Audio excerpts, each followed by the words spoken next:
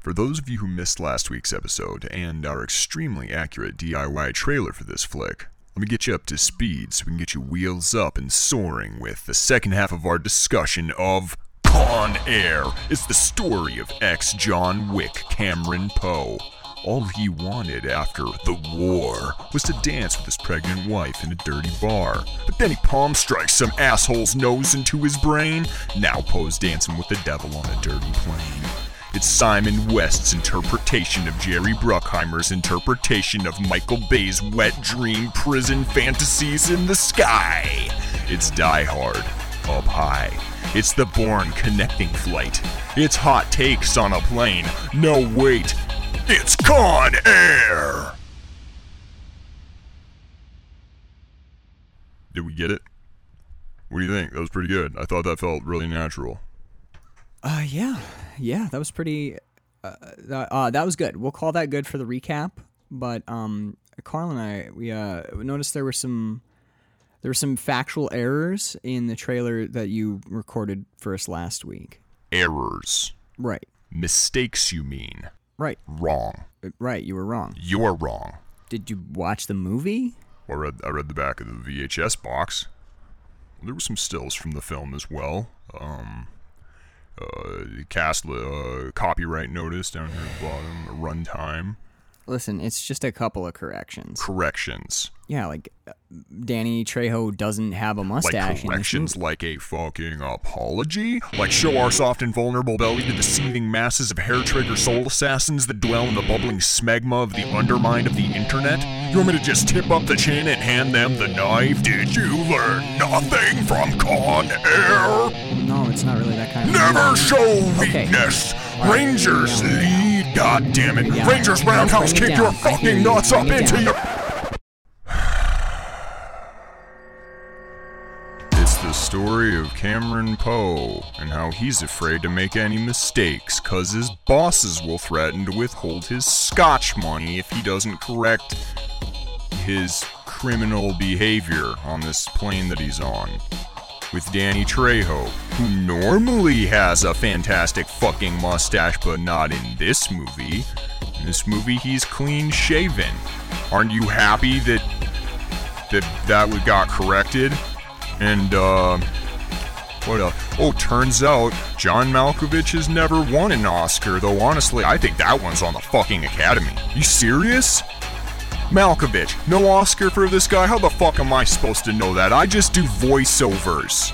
What do you want me to do? A brief and cursory Google search that would... Anyway. Also, John Cusack is the guy I couldn't remember. And then yada yada explosions, and the good guy wins in the end. How can I live without you? Blah blah. Or am I wrong about that too?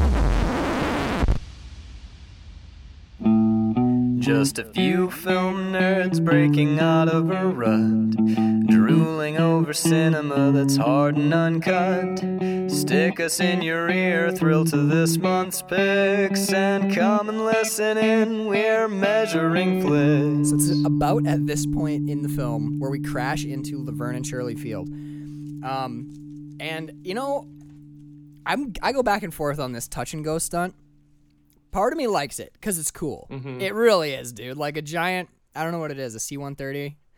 It's like a C-130. It's a modified something or other. So some giant 4-engine prop plane there's like this little Cessna guys coming in. Dude, the cabin of his plane has more fucking garbage and shit and like Chinese takeout containers, which, where's he getting takeout? Do you just like taxiing through like why is there so many like McDonald's bags in this fucking cabin? Maybe on the way to the plane? Perhaps, because I know they don't have like delivery service mid-flight anywhere yet. Amazon's working on it, I'm sure. But like the justification for the big plane bounces over the small plane / wiggly touch and go stunt is just so weak, dude. This guy calls the tower, gets no response. So one, shouldn't have landed. He was not cleared for landing because the tower operator. There could be a heavy coming the other way, and you're gonna get smooshed. Because guess what? There's a heavy coming the other way. You're gonna get smooshed. So like he calls the fucking tower, gets stunted all over, comes and waves a fist at the dudes, and then runs off into the desert to die. And we never see him again, except for one little bit where they fly over him. Yep, and he's still running. This movie's a cartoon. He's just running. Yeah, he's literally like Wile E. Coyoteing off into the desert. Like we should just have a moment where he reaches behind his back and pulls out a giant sign that says "uh-oh" as the plane flies overhead. But that said, that crash landing's pretty sweet. Yeah. Like, I mean, who doesn't love a crash landing of a plane? Because they know how to do a crash landing in these Bruckheimer flicks, man. I mean, it's you kind of what you. Sorry, you weren't making a joke about the two people who died in crash landings in the Bruckheimer films? No, if I did, it was completely unintentional, and I don't want to be responsible for a bad joke. Though I make them frequently. No, I know. Frequently. I wasn't even joking. I was just gently disagreeing because he's kind of got a bad track record with crash landings. Yeah. On the other hand, though, like movie making is a dangerous business, and these dudes know what they're doing and they know what they're in for. You know, like. Yeah. There is a degree of risk involved, and even. No, go ahead.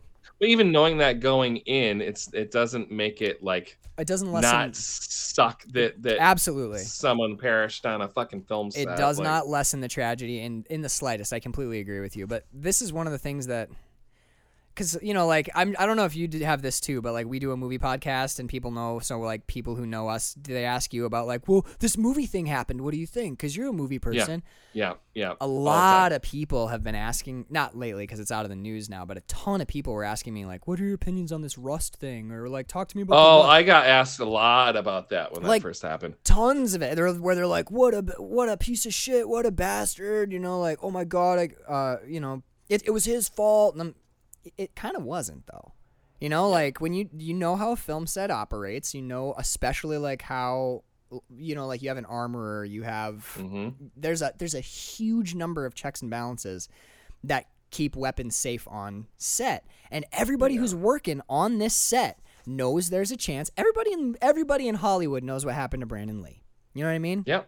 And when you're shooting, it's not even big Hollywood, man. It happens in fucking like community theater does a show like an Agatha Christie where they have a blank gun and see someone gets fucking. And almost every time, injured or dies. Almost every time it happens, it's from cast or crew dicking around with the guns in between takes. Someone that wasn't supposed to be doing what they were supposed to be doing. Exactly. So when people were asking me, they're like, well, Alex Baldwin pulled the trigger and shot this woman. And I'm like, he pointed a gun at her and shot her. I'm like, that's because the director told him to point a gun at the camera and pull the trigger. That was his task as an actor in that scene. Also, the gun he was handed, which he's not supposed to be opening that, checking the chambers. Someone does that for him, and when they come onto set, they call cold gun. You know? And that's how, so he has been assured that what he is doing is safe, and his direction is to aim at that camera and pull the trigger and fire, which I'm sure is scary for the cinematographer who got shot as well, but she's shooting an action movie. You have to respect her decision to work on this dangerous film, knowing that she knows the risks and has decided to take them on. No, it's the armorer's fault 100%. It's not Alec Baldwin's fault. Well, he cut corners, and dude, it's a movie. You always cut corners because they're fucking expensive. You have to cut corners or the movie doesn't get made. So, like, there's ways that everyone seemed to really want to blame him. I understand why. You know, it's Alec Baldwin. He's kind of notoriously a dick, and he's not very easy to like, but it's not his fault. Yeah, but it doesn't play that someone can be the biggest dick in the world, but if they're not at fault for something, they're just not at fault for something. Correct. Yeah. That was my big takeaway. And like no one liked that take. No man. one likes my fucking so take mad. either. But I'm like, it's, you know, on John Wick, if one of those dudes catches an elbow to the eye, he's not like... Which they did. Yeah, a ton, for sure. Like, I mean, Daniel Craig lost the tip of his thumb shooting Quantum of Solace. Like, when you get injured on a film set of an action film, that's what you're there for. Not to get injured, but you're there doing dangerous shit as safely as possible, but it is still dangerous. You take risks because people love spectacle. Well, shit, dude, that's why insurance on fucking action movies is like a third of the budget. Yeah. Oh, yeah. It's like, we're going to shoot an action movie. How much do you need to shoot it? $1 million. All right. Well, we're going to set your budget at $10 million. And like legitimately the eight of that 10 is just to make sure if some shit goes sideways that And that's the thing that people don't understand about the budget of a film too. It's like, yeah, Nicolas Cage cost $15 for his salary, but it cost an additional $1 million to insure him on set. Yes.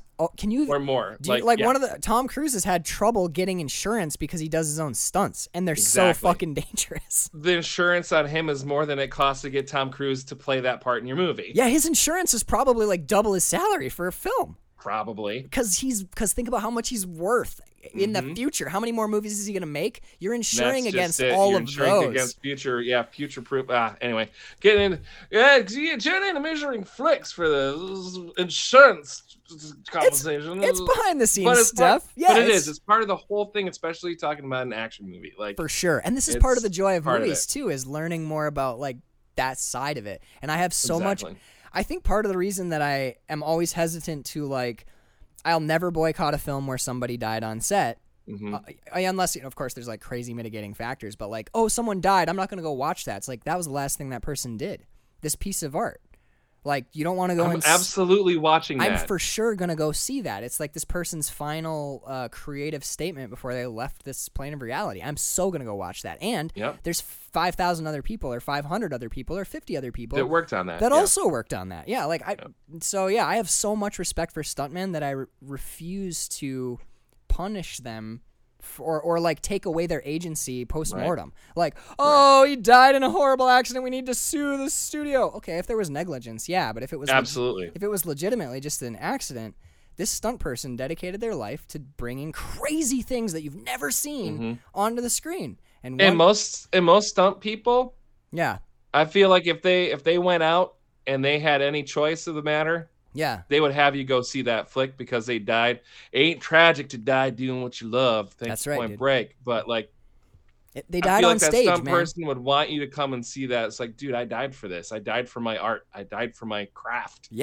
Come see that goddamn movie. It's so weird, man. I'm sitting here like getting chills thinking about it because it's in a way it's the hero moment that we were talking about earlier, where it's like, listen, are you gonna climb between these two flying planes on a tiny little cable that could snap? And he has a choice to say yes or no, and stunt people say yes because that's their job, man. It's cool. It's cool. And they also love doing it. Yes, like, a lot of them are crazy adrenaline junkies too. You don't fall into being a stunt person. You seek that shit out. Yes. This is it. Well, it might be a life that chooses you, but you really have to commit to the bit. Yeah, exactly. It's not like Lena and Lamont, like Singing in the Rain, where he did just sort of fall into the stunt thing and then became a star afterwards. Right. Yeah. Wait, what? Who? Singing in the Rain. Remember Don Lockwood and Lena Lamont? So Don Lockwood became a stunt person accidentally and then became a...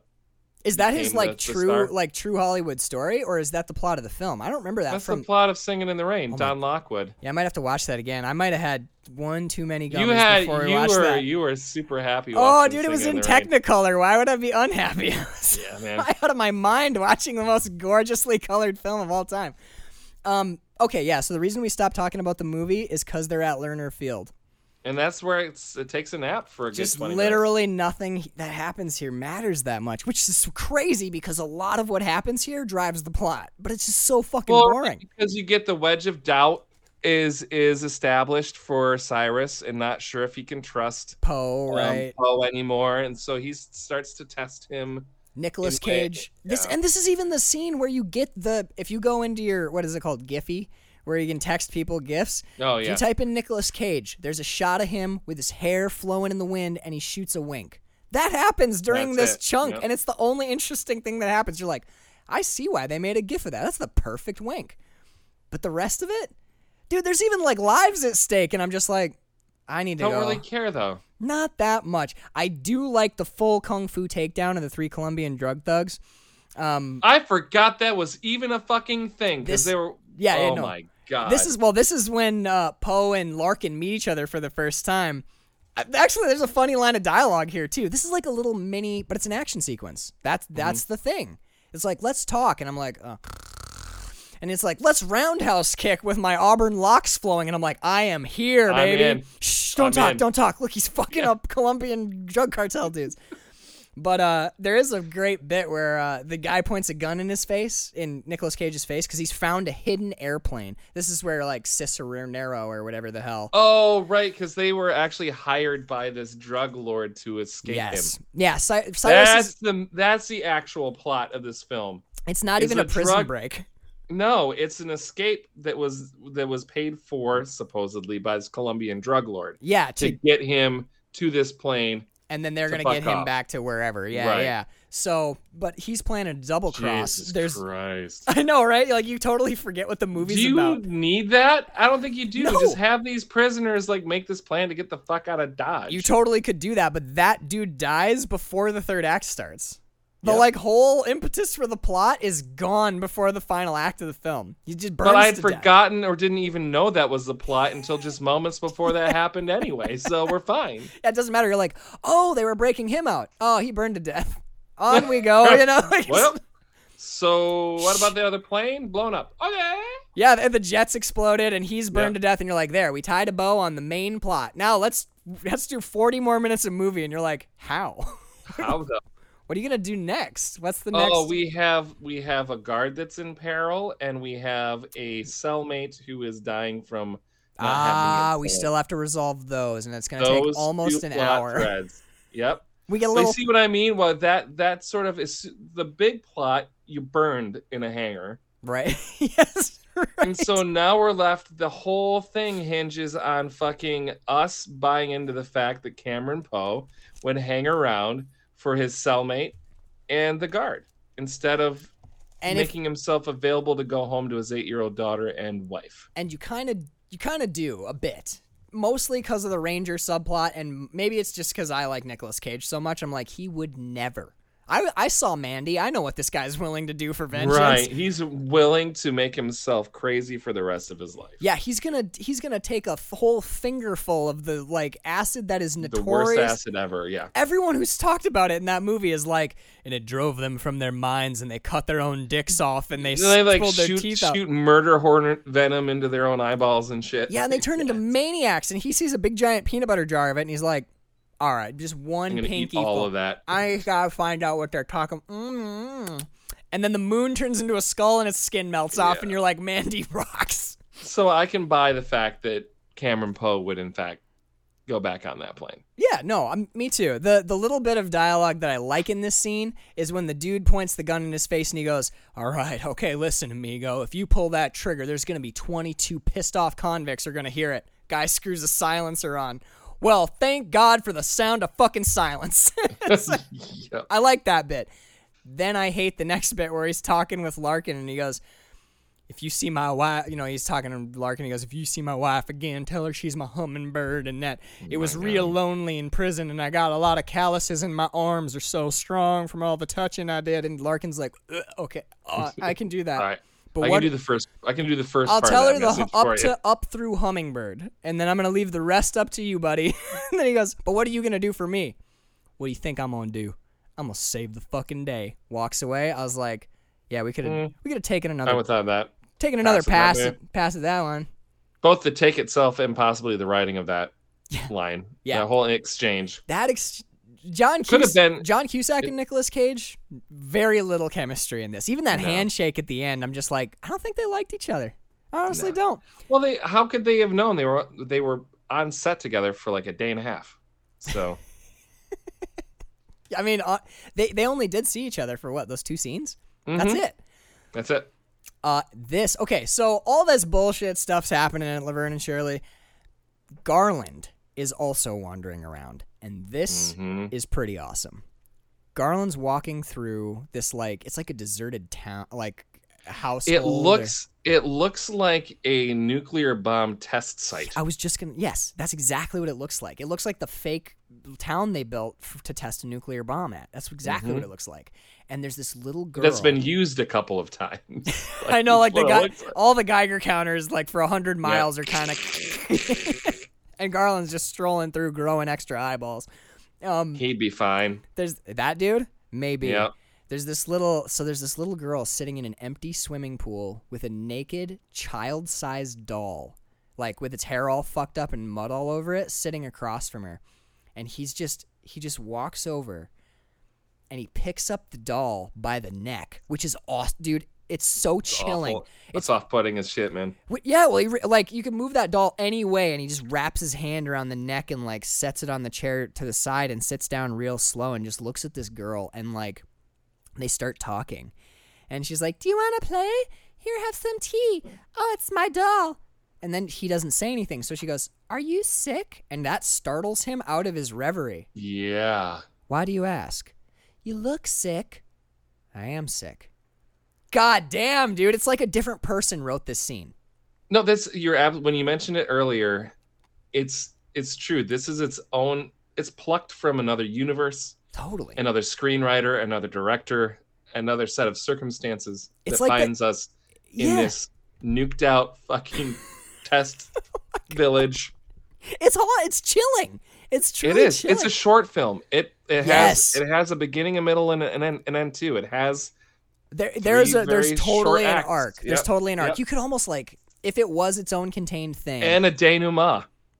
At the end when he's like rolling the dice, or with no. him with like, the doll on the plane. That whole scene ends and you think it's over. Yeah. The denouement is when the plane takes off and you realize she's alive and she's waving. Yeah.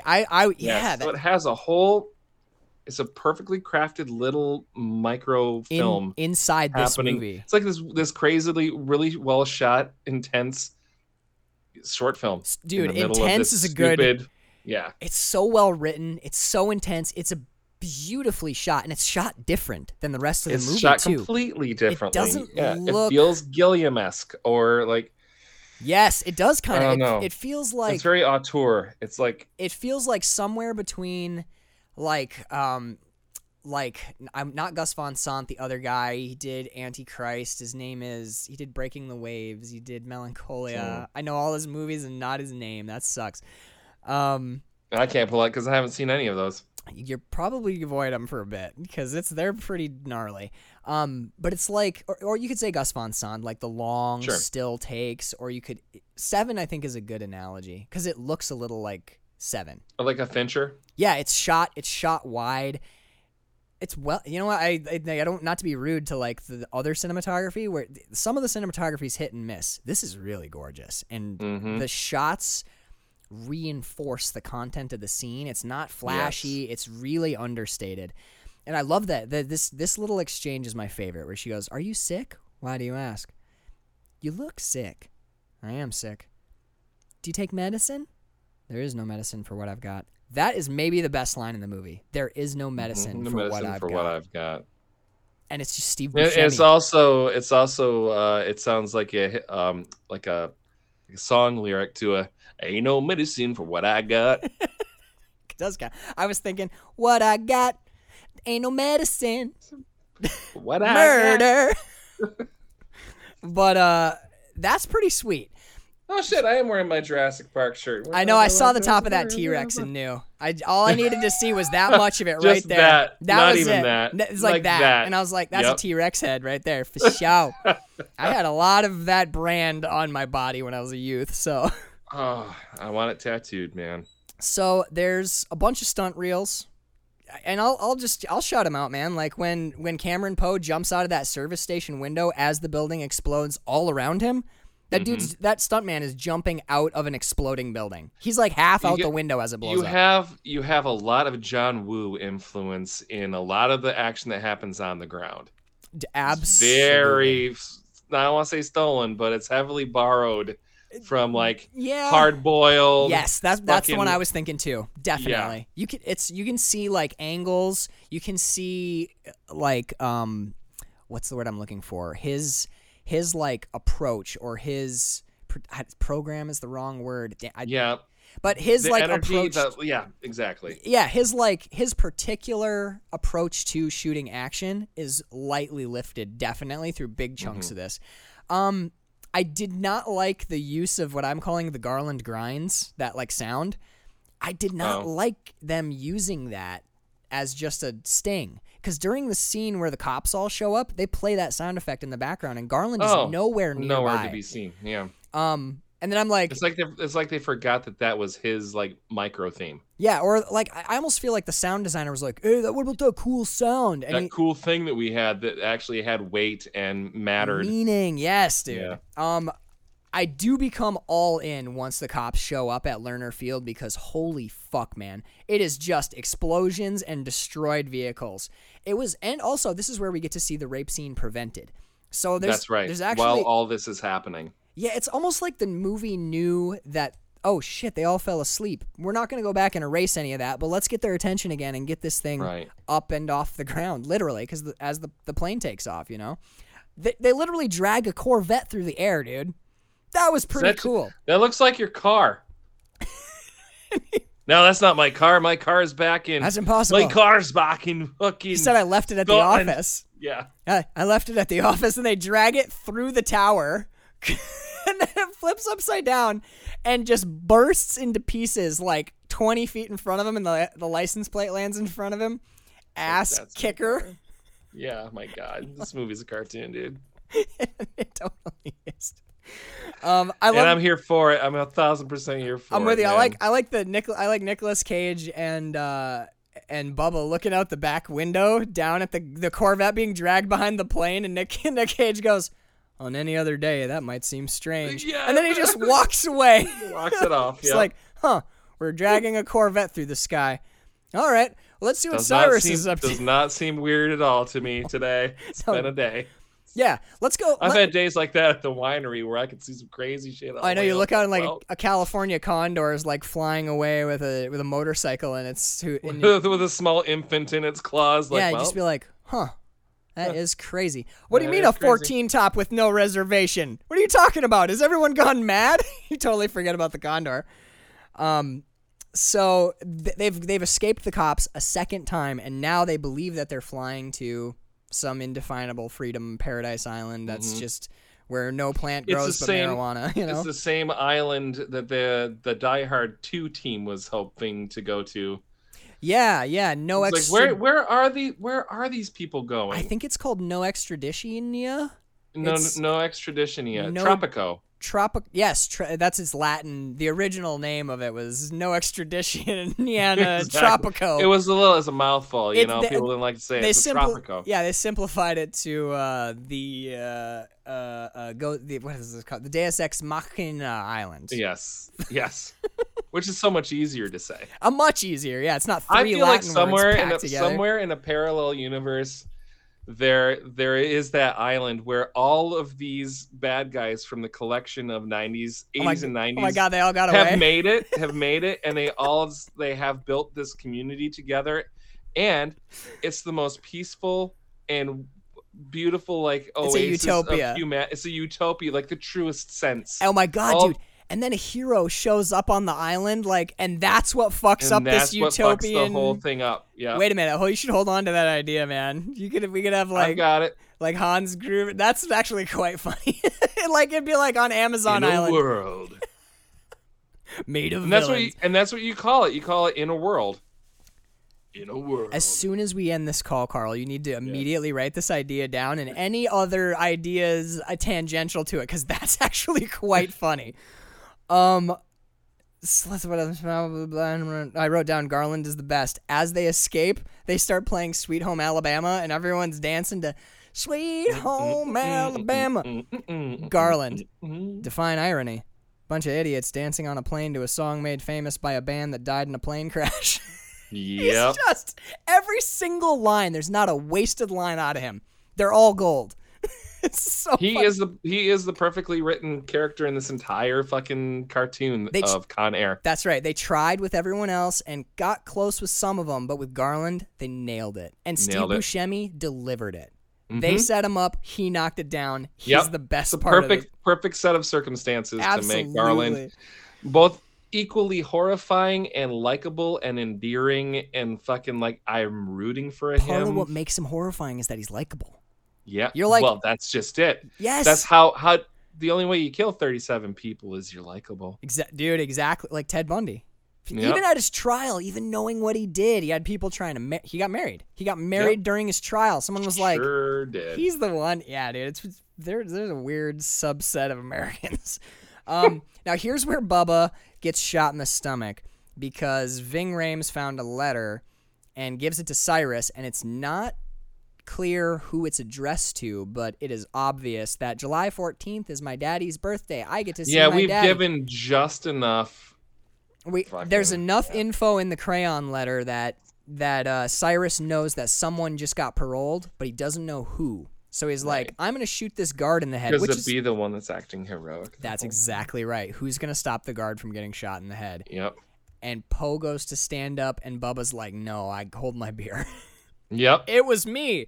And Cyrus is like, you've been half dead for like... You've been dead for the whole time. Almost this whole fucking flight. And he's like, I know, I was just faking being diabetic. And he's like, I saw you like shitting blood. Yeah, but you're still shit. You've got the... You look bad. Like right now, though. even. Okay, well, I guess if you want to take credit, I will gut shot you. Ba-bam. And he shoots him. And then he's laying there, just dying. I got a bad feeling, Poe. Yeah. Can't feel my legs. Honestly, his lines is good. I wonder if he was laying there. Okay, he's laying there on the deck. They're like, all right, say your lines. Do you think in his head he's like, fuck. All right. I did this better once, yeah. I'm that guy now who's dying, and he says some shit to the hero that makes the hero step up. Damn it. All right, I was hoping for leading man, but let me bring my A game. I got bad feelings, son. Like maybe I'm not supposed to make it. All I can think about is like, there ain't no God. Like he don't exist. And shrimp for some reason. For some reason, I just got a hankering for jumbo shrimp. Cajun fried shrimp scampi, and Nicolas Cage is already out. He's gone. Shrimp and chips. Shrimp and chips, shrimp and potatoes, shrimp and broccoli, shrimp and lettuce, shrimp and rice. Plane is empty. No, they're all done. It's the crash has happened. Credits are rolling. Shrimp. That would be awesome. Now how would I live? Shrimp in a bucket. Shrimp in a bowl. Shrimp on a plate. Shrimp in a bag. Shrimp in a cup. Shrimp in my hand. Shrimp in a pocket. Shrimp in a breast pocket. Shrimp in an inner pocket. Just like... Anyway. I actually like that little bit. Like there ain't no God. Like he don't exist. And I felt unusually real to me. There's moments in this movie where like at the very end where Nicolas Cage tears up as his daughter hugs him. Well, when that young actor, whatever her name is, has a real fucking like... Landry Albright. She has like a genuine real moment. It's amazing. Like, holy shit. Where she has made a choice to hug her father. Yes. And then we see you see her working through all of it when she hides behind her mom. She processes everything. She comes to a decision. Right. And she makes the decision to hug her father. And then we get the close-up of her face as she's hugging her father, and you literally see, like, I'm not sure, I'm overwhelmed, I'm happy. Like, she goes on a journey from the start to the end of that scene. And one of my favorite things, I'm so glad you noticed that too. One of my favorite things ever in this whole fucking movie is Nicholas, he's trying to keep it together. Like, I understand. She's probably afraid of me. I got blood on me, and I did a horrible bunny. Spike a man's nose into his brain. Sorry, Dardar. Didn't mean to. It's the flashbacks. It's numb. You know, like he's trying to keep it together for her, but he is hurt that she's doesn't want to see him, and he realizes, there's that whole thing. Then she hugs him. Nicolas Cage's little break when his eyes start to tear up and his face just starts to fall apart, and he looks at his wife, and he can't. He needs somebody to hold, and she comes in for that hug. That scene doesn't... It's too good for this. Yep. Again, it's another scene that sort of doesn't belong in the film that it's in. Or isn't aware that it's part of that. Dude, it's like that. It's like the moment in fucking... Oh, shit. It's not Inglourious Bastards. The Expendables. In The Expendables, when fucking Mickey Rourke comes in out of nowhere. He's working the tattoo, and he's talking about the... Yeah, Mickey Rourke comes in and wins an Oscar and leaves. It's like this one, Nicolas Cage at the very end was like... And then, I don't know, maybe there was an Oscar in this for me. All right, here we go. Bring it. My eyes are so teary and my face is falling apart. And I'm sitting on the couch, just watched Con Air, and I'm ready to cry. Like, shit, what a fucking moment. You got LeAnn Rimes. Not LeAnn Rimes.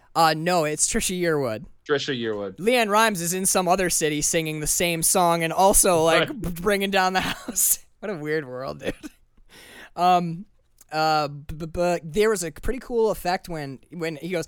I don't feel like God doesn't exist. I'm going to show you God does exist. And then he stands up, and Nicolas Cage goes on an ass-kicking mission all through this whole plane.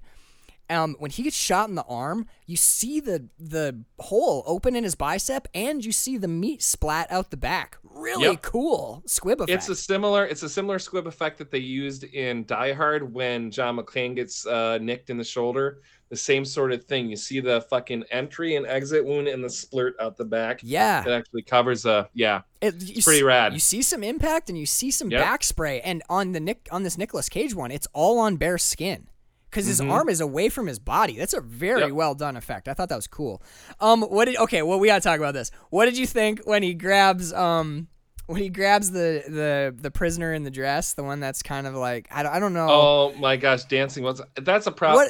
Sally can't dance. Sally can't dance. So I haven't talked about Sally because I don't know how to feel about Sally in 2022. I know. Okay. I feel like they are taking that as a goofy thing, and it's not. I don't know. It's problematic. So that's why I haven't talked about it. I know. I've avoided it until now too. But this moment here, this moment is worth a chuckle, I think. And also in a weird way, I'm kind of in support of it because it's kind of okay. Now this is gonna sound fucking nuts, but it is kind of weirdly woke of of Cameron Poe. Yes. Yeah. No. You know what I absolutely. mean? Yeah. Okay. So like, here's this character that we haven't talked about called Sally Can't Dance, and it's like.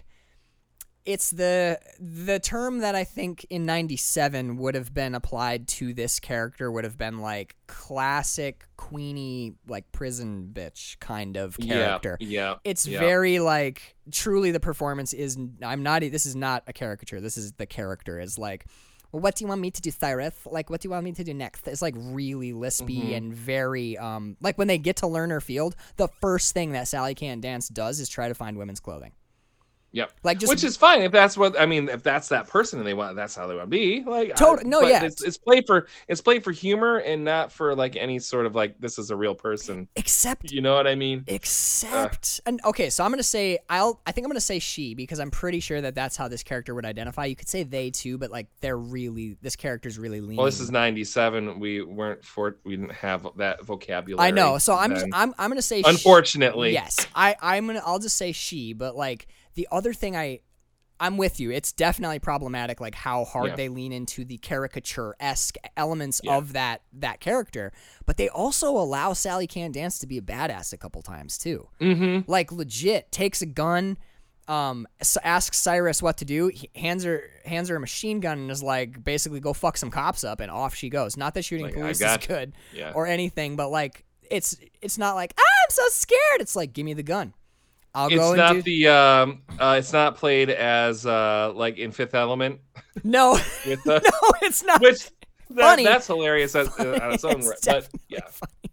Speaking of, Bird and I just watched the first Rush Hour movie the other day. That movie does not necessarily age that well. No, the humor in that was very racist, quite racist. Then.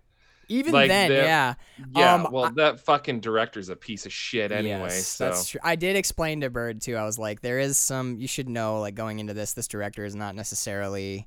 It's like a lesser version of Rosemary's Baby, Ninth Gate. Roman Polanski. It's a lesser version of Roman Polanski because I don't think anyone's gonna argue except for maybe the usual suspects that Brett Ratner is directing anything like truly. Well, Brett Ratner didn't direct Usual Suspects. No, you're right. That was Bryan Singer, another highly controversial Hollywood director. God, it's getting hard to talk about him, eh? I know. But no. So I was like, so like this, when we're going into it, I'm like, just know this director is kind of notoriously a piece of shit. It's pretty well established. But the reason I got it is because the second and third Rush Hour movies are so good. But that first one is really kind of raw watching it now. Uncomfortable. But really, so Sally Can't Dance, one of my favorite things about this character is this moment where Nicolas Cage is rampaging up to the cockpit to get this plane, to get it down. And one of the convicts that steps up and tries to take Poe down is Sally Can't Dance. It's Sally, yep. Now, look, and I think they actually are bizarrely respectful of that character in this scene because Poe is a ranger. Sally Can't Dance does not have a fucking shot against Poe. So Poe disarms her fairly easily. But I like that she stepped up and tried to, I know she's a convict and a bad guy, but she stepped up and was trying to take down this fucking ranger.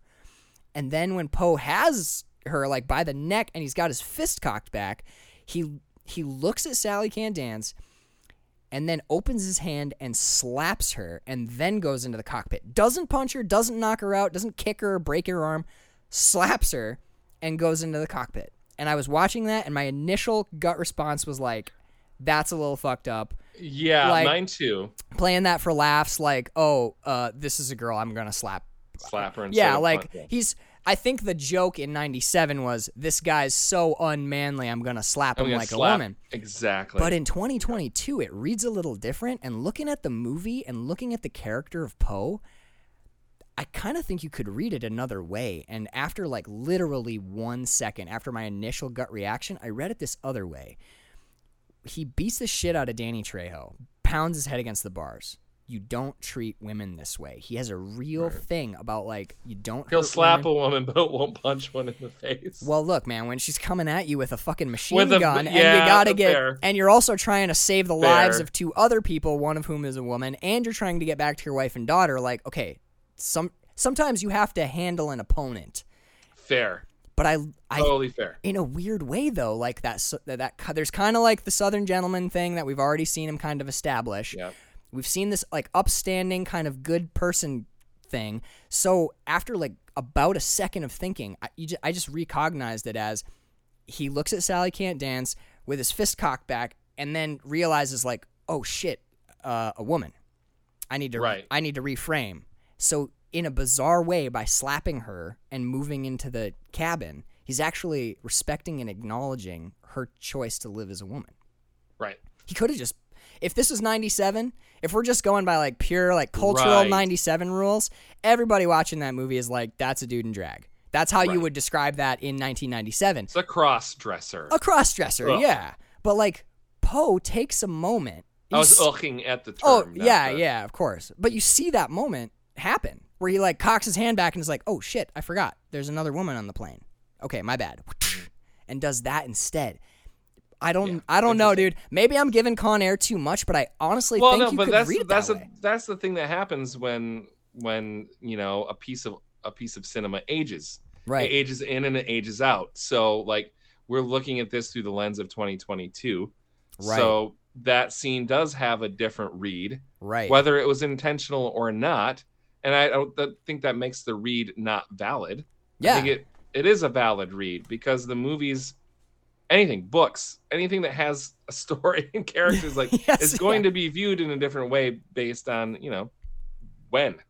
Yeah, so, when you I think come to that read. I think that read is perfectly fair, whether or not it was a choice that was made at the time. Yeah, I can totally see. I can see that read too. Yeah, some parts of this don't age well. The early interaction between Cyrus and Dave Chappelle with a lot of like the racial stuff. Mm-hmm. That reads rough. But you kind of almost, you don't excuse it, but it makes sense even now because Cyrus is like head mucho monster villain. He's a fucking evil piece of shit. Of course, he's got some screwy opinions about stuff. Exactly. So after this, we're basically in Vegas. They're being pursued. They've got multiple engines out. I gotta say, dude, Swamp Thing is a hell of a pilot because he keeps that plane level with literally. How is he keeping it level with just engine one on? I mean, I don't even fucking know how this thing is. Just engine one, but when he's landing when he lands the stupid thing on the strip, when he crash lands on the strip, the first thing that happens is they knock half the port wing off. Mm-hmm. He has one wing. You can't stay stable, so that's Hollywood magic there. Yeah, that's with only one wing, you're not flying level. Period. There's no way. That's physics working against not you. Not possible. Watch. Yeah. We're gonna get an email like. I don't care how good a pilot you are. Well, okay, Sully. You're missing a wing. You're not flying straight. Sully could have done it. Captain Sully could have done it, but he's the only one. Man, you gotta have. Nah, I don't think so. No, that plane is fucked up, dude. It it loses the tail. It loses like anything that has an aileron on it. Gone. Yeah. If you have one surface that is left like able to. No, there's not. No, yeah. What are you gonna do? You have a rock. You've dropped a stone out of the sky. Is what is happening. A stone with a stick on it, and you've got the stick. It has forward momentum that is going. Yeah, Jesus. Oh God, so funny. So it crashes into like it's not the Bellagio, but it crashes into a famous casino. The cops show up. We think the movie's over. I think the movie's over. Everyone thinks the movie's over. The movie's not over. We need to have another chase, Max. What? Why, Carl? It's been an hour and 50 minutes of chases. See, this is where I fucking pull my ripcord and parachute out of this movie. I feel like this is where it's already been big and wild and over the top and crazy. This is where Con Air, pardon me for saying so, gets bloated. It's like, we do not need this fucking last show off between he and Cyrus the Virus on the back of a fucking fire truck with the fucking ladder going out and all this ridiculous. There is one hanging from underneath it while he's not. It's just fucking too much, man. When Cyrus and like 5 other convicts crawl out of the bottom of the plane, I fully admit I was like, why are we doing it? We're still gonna go. We're still gonna go and do more. It would be like at the end of Die Hard. So what works is you have Carl pops up out of the body bag and tries to murk fucking John McClane, but then Carl Weathers, not Carl Weathers. That'd be fucking awesome. but he gets taken down, so that's our shock moment. Our bad guy gets up, and then it's immediately like taken care of. Yes, I would have been fine with that, but that would have been like a Die Hard if Carl pops up out of the body bag and then starts another whole chase down the streets of Los Angeles with John McClane. 20 more minutes. And 20 more minutes of that. I could have, you know what I could have done? I could have done like without it. They're taking Cyrus out of the plane on like a stretcher or something, and he's like faking wounded. And as he's nearing Poe, he like Al Powell. It was Powell, Sergeant Powell. Al Powell. Yeah, family Powell. My wife's expecting our first. I'm sorry, smoking a lot of cigarettes up here, Powell. Smoke him if you got him. But I could have done with like a thing like that where like they think Cyrus is dead, they're all standing around, and then he leaps up, and then Poe like drives his nose into his brain. Like, give me a bookend, you know? Or Bubba Gump like grabs a 9mm off of somebody. Yeah, peels a gun off a. Thank you for saving my life, Poe. Yeah, like, now we're even. And then or Sally the guard or whatever, like who? Like, and then Bubba and Poe look at each other, and it's, you know, how could I live without? And then Poe decides that he's gonna commit a petty crime so he can go back inside because he can't live without his cellmate, and that's the romance. And he just leaves his wife and daughter behind. In a weird turn of events. I like Trejo's. Yeah, I fucking hate this goddamn. The ending, okay. Chase scene's stupid. There are parts of it that I like quite a bit. I dislike that it exists because it's more than we need. But I love, this is before the chase scene, but I love when we think that Trejo's still chained to the ceiling, and then they pull his body away and his arm's still hanging. Oh, do you think he's still alive? Doubt it. They pull him up, his arm is. This one's dead. Better get him out of here. His arm's still hanging by the handcuff. That was kind of fun. Okay, I could really have done without, and I even like this trope, but like the 2 cops sitting next to each other and they see the like high-speed chase goes by, they drop a donut between the 2 of them. Yeah. What are we even doing? Were they just packing in like all the cast and crews like last-minute ideas? Hey, what else? What if they drop a donut? Cops, every trope possible gets thrown out of the goddamn cannon. And you know what the best part is? They drop the donut just to introduce those 2 cops, and then once they've done that, they have to get the cops back out of the movie. They only add them in so that the bad guys can take 2 more people out before they're taken down themselves. The cops serve literally no purpose. Nope. Then here's some things I like. I like this little bit of dialogue when Diamond Dog is shooting at him from the back of the fire truck, and Poe turns. Come get Papa Bear. that gun work, yeah. Then shoot that piece of shit. That is kind of funny.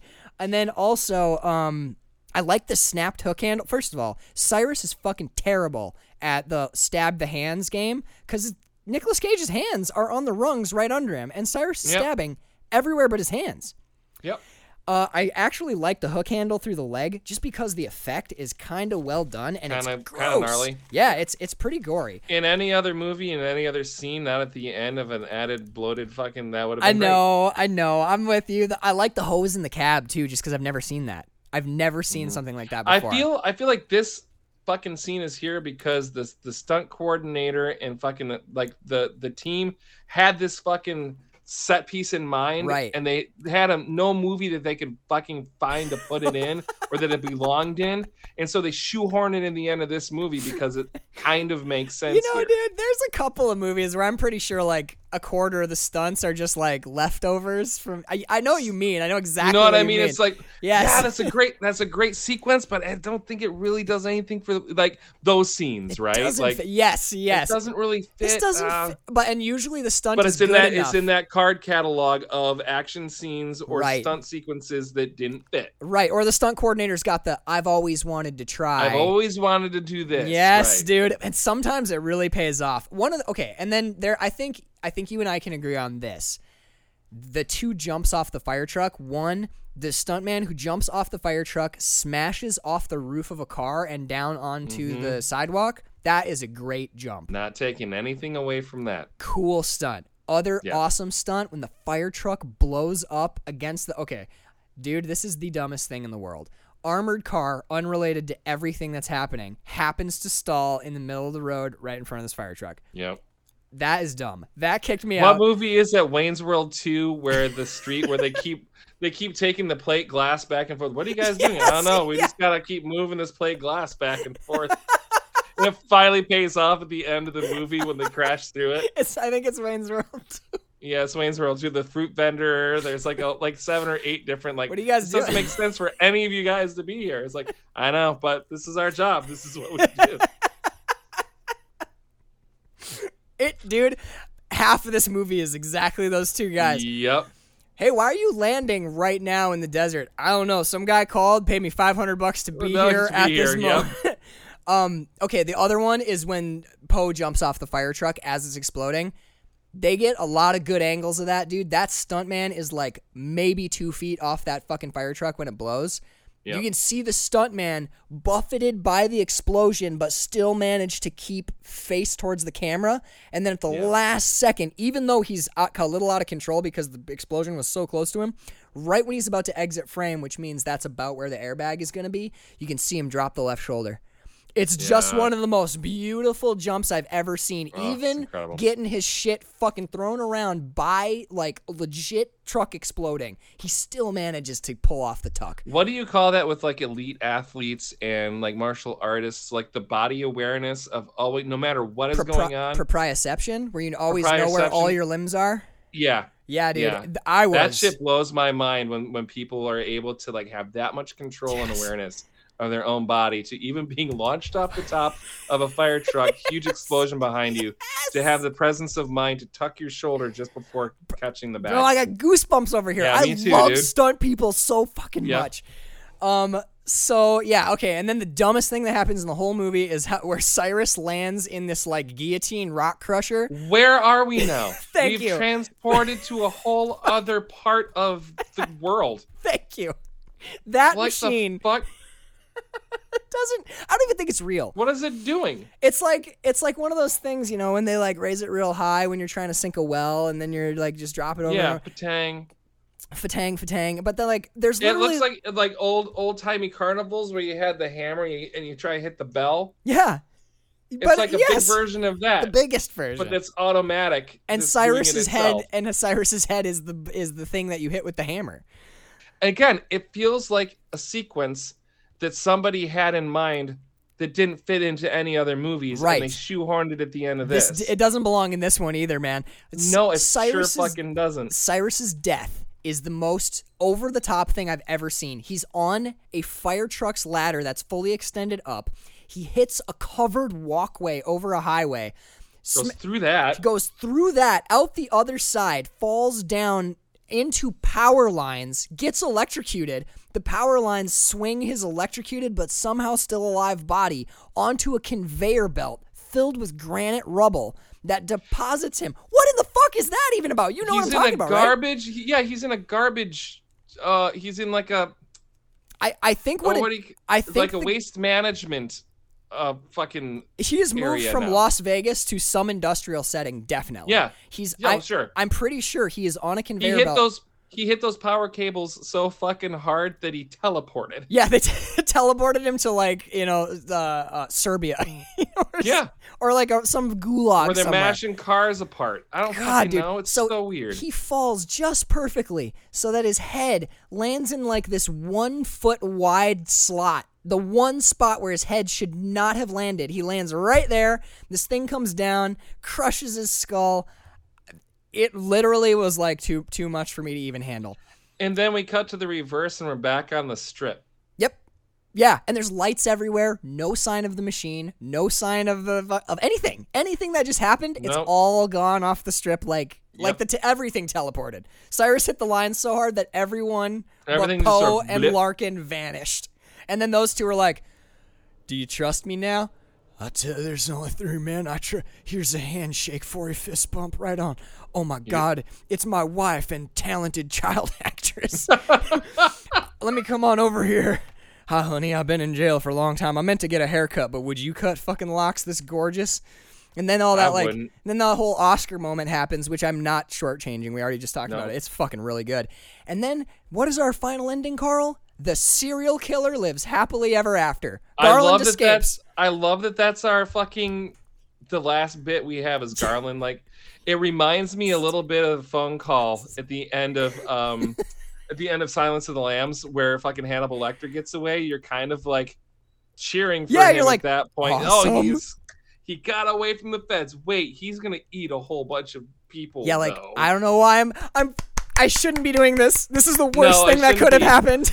Garland's gone. He's going to kill 37 more people. We got a new shooter. Does the shooter feel lucky? Yes, he does. Yes, and he's drinking it. And you know what? The one person who was not privy to the plan, and what was the plan? We're going to gamble, drink tropical drinks with umbrellas, and be surrounded by beautiful women. He's literally living. He's doing it. If you just like Control Z all the shit that happens between the plane crashing into the hotel and Garland chucking them dice. Absolutely. I love how it ends. I really do. Beautiful. I like the crafts Beautiful. Game. Leave the last 20 minutes unnecessary roughness, man. I agree. The last 16 minutes, whatever. It's after the plane crashes, let's have a Die Hard moment with I'm not gonna Carl getting out of the bag or whatever. That little bit of that jump scare at the end. A little sting. A little sting. We murk fucking Cyrus the Virus, get 2 to the head or whatever. Sure. And then roundhouse kick. We have the beautiful moment with the daughter, the wife, and little girl. Yep. And then a little denouement at the end with the fucking Steve Buscemi at the craps tables. Yes, I'm not going to be shitty and call that a goddamn movie, dude. Totally. I'm not going to be shitty and do that thing where it's like this could have been a lean 90. It needed to be like I think you could. It's like what 2? I think it's 2 hours on the dot. Yeah, I think this 2 hours if it's in. Yeah. I think you could do a version of this movie that watches $140. I was gonna say $145, but yeah, you could probably do a $140, and it would be perfectly legible and coherent. And it would be that would say it's welcome. I think the middle section will still be the middle section, but you're left feeling a little bit more because energized because you don't have to. There's less meal on the plate, so the slow portion doesn't feel quite so much because there's not so much to eat still. But that's it, man. That's Con Air. Talking about it made me like it more, and I started liking this. I fucking love this movie, dude. It's like I said at the top. It's like there are certain genres and eras of cinema that, well, I lived through this, right? I saw this movie in the theater, when I was in the military, when I was stationed, in Norfolk, Virginia. So it has that that nostalgia factor too. But I think for a goofy popcorn chewing, it's fucking great, dude. It is. It's a cartoon. You got you have to Jacob's Ladder this motherfucker hardcore. You said it at the beginning, and you're totally right. That is the perfect way. If you have that in your head going in, this movie will not disappoint you. You said it right as we started. You're like, it's a cartoon, and it is. This is a cartoon. Just imagine it's anime, and it makes sense. Yep. Everything makes sense if you just draw them all with giant eyes. That's all you need, dude. All Tex Avery just... when someone gets shot, just make it like little squiggles come out of them, and you're like, oh yeah, this does read. All this reads. It needs a little more addy, and you're fine. I know, and then Danny Trejo kind of walks in, and you're like, ooh, okay, I don't know. That's not very cartoony. That's not cartoony at all.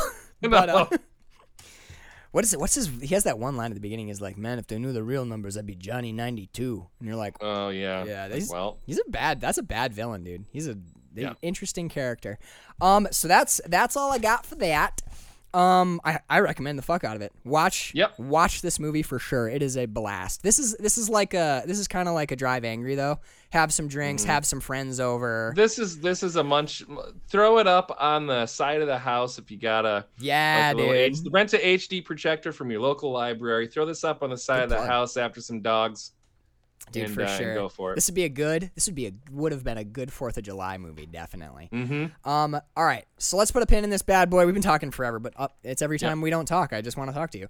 I know, right? So if you like what we do, if you want to hear more, head on over to patreon.com/QuillAndFilm, QUILLANDFILM. You can get shout-outs on the show. You can get full-length bonus episodes. As alluded to, we might be doing some Danny Trejo movies soon over there. Absolutely. And the people, this show has been a little bit sporadic for the last little bit, and it's full. I did an episode about it, or like a little mini-sode about it. It's definitely, it's me that's kind of spacing out the timeline. I'm not comfortable placing any blame on. There's no anyone's. Sure. Okay. It's not. I appreciate it. I would not feel comfortable with you shouldering any sort of anything. All right. Well, I'll take my 50% then. We'll divvy it up. I've been busy as shit and dealing with my fucking world scenario, so definitely. But all good. We want to take a little moment here and thank the people who have continued to support the show through our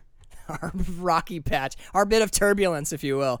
We've had some stale peanuts, some turbulence, and Ving Rhames, and it's been messing us up.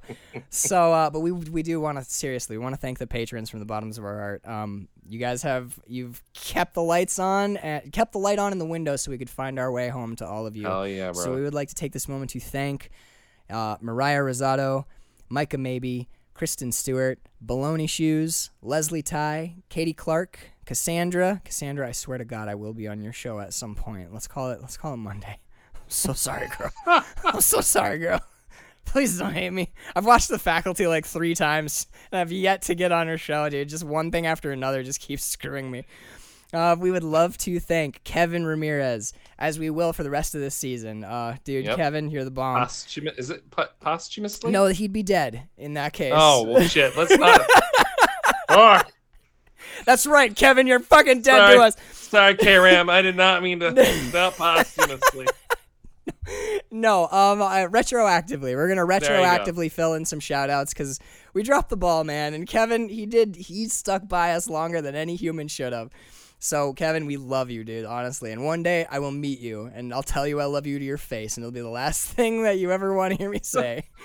And then I'll get back on the train and go home. We'd love to thank Jeffrey, Tiberius Morgan, Sister Sarah Hartley, Brian Jackson, Kelly and Mike Wagner, Connor Sweeney, Daniele Hartelli, William Rockwood, John Scheibe, and honestly, patron to end all patrons, one of our longest, most fervent cheering sections, believers, supporters of the show. Thank you so, so much, Casey Scheibe. We love all of you enormously, and we've got another episode. If you're up north, go check out Something Rotten. Something Rotten?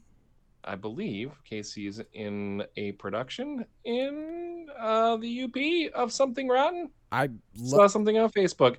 If I'm telling stories that aren't true, I'm just in my own parallel universe wanting to see Casey in a show. It's possible. I have been intentionally avoiding most social medias, so if I missed it, I apologize. Say again, honey? I think she's in the cast. She's in the... Oh, Danielle She's in knows. The cast. Yeah. Hi, she can't hear you. Well, Hi. I can hear you. Have Danielle tell us what she knows, Carl. Here, give your head. All right, Danielle. Hi. Hi. Tell us what you know about Casey Scheibe and Something Rotten. I have missed all of the news, so fill the listeners in. They can go watch this. She has been posting about Something Rotten, I think Lake Superior Theater. Okay. Up north. And I did see her in costume in one of the cast shots, like a live shot. So I think she's in the cast. Okay, I'm going to go immediately hang up and go and look at all of this. Do you know where it's being performed? Is it done at NMU, Forrest Roberts, or do you know where it is? I think it's at something like Lake Superior Theater. Okay. All right, cool. So if you want to go and see this person that we talk about frequently on our show, listener, you can, if you're in the Marquette area, Casey Scheibe is in a production of Something Rotten. Go and check her out, support her, hug her, give her big giant bags of glitter. She'll love you for it forever. Let's see, what else do we have? There is music coming, not at the end of this episode, but at the end of next episode. Sorry, you just got that on the. Sorry. And if you, listener, would like some dinner, make sure that you tip your order DoorDash for extra 25%. God damn it. Drop us a line at measuringflixpodcast@gmail.com. If any of you want to help, Patreon's the best way to do that. Share the show. Tell your friends. Word of mouth is huge for podcasts. And I'm not even going to say anything negative about it. If you have a moment and you feel so inclined, feel free to rate and review the show. It helps the algorithm. Computer overlords to know whether you're not. Oh, thank you, dude. It was like a pressure valve. I needed someone to say it, but it helps people find us. We would appreciate that a lot. Next week on Measuring Flicks, fucking Nicolas Cage month rolls on with Returns. I cannot believe I've never seen this movie before, dude. Martin Scorsese directed. Second favorite Martin Scorsese picture of all time. Dude, not even nominated for an Oscar. Can you believe that? Nothing. It was barely a blip on the fucking radar, man. Okay, listener, do yourselves a favor. Even if you're not going to listen to the episode, which you should definitely watch Bringing Out the Dead. Bringing Out the Dead, directed by Martin Scorsese, starring Patricia Arquette, Nicolas Cage, Ving Rhames is in it, Mark Anthony's in it. This movie is fucking amazing. It's not like, it's awesome and stuff, but this is like Leaving Las Vegas. Not quite that level, this movie gets into my soul. I have owned it for years. I don't watch it very often. When I do, it's like I bought it. I recommend buying it if you're gonna watch it. It goes deep for sure. Excellent performance, and it's a lot of fun. All right, the dogs are telling me I have to go feed them. So, Carl, I love you. I'll talk to you again soon, listeners. Au revoir, and thank you for flying on Con Air.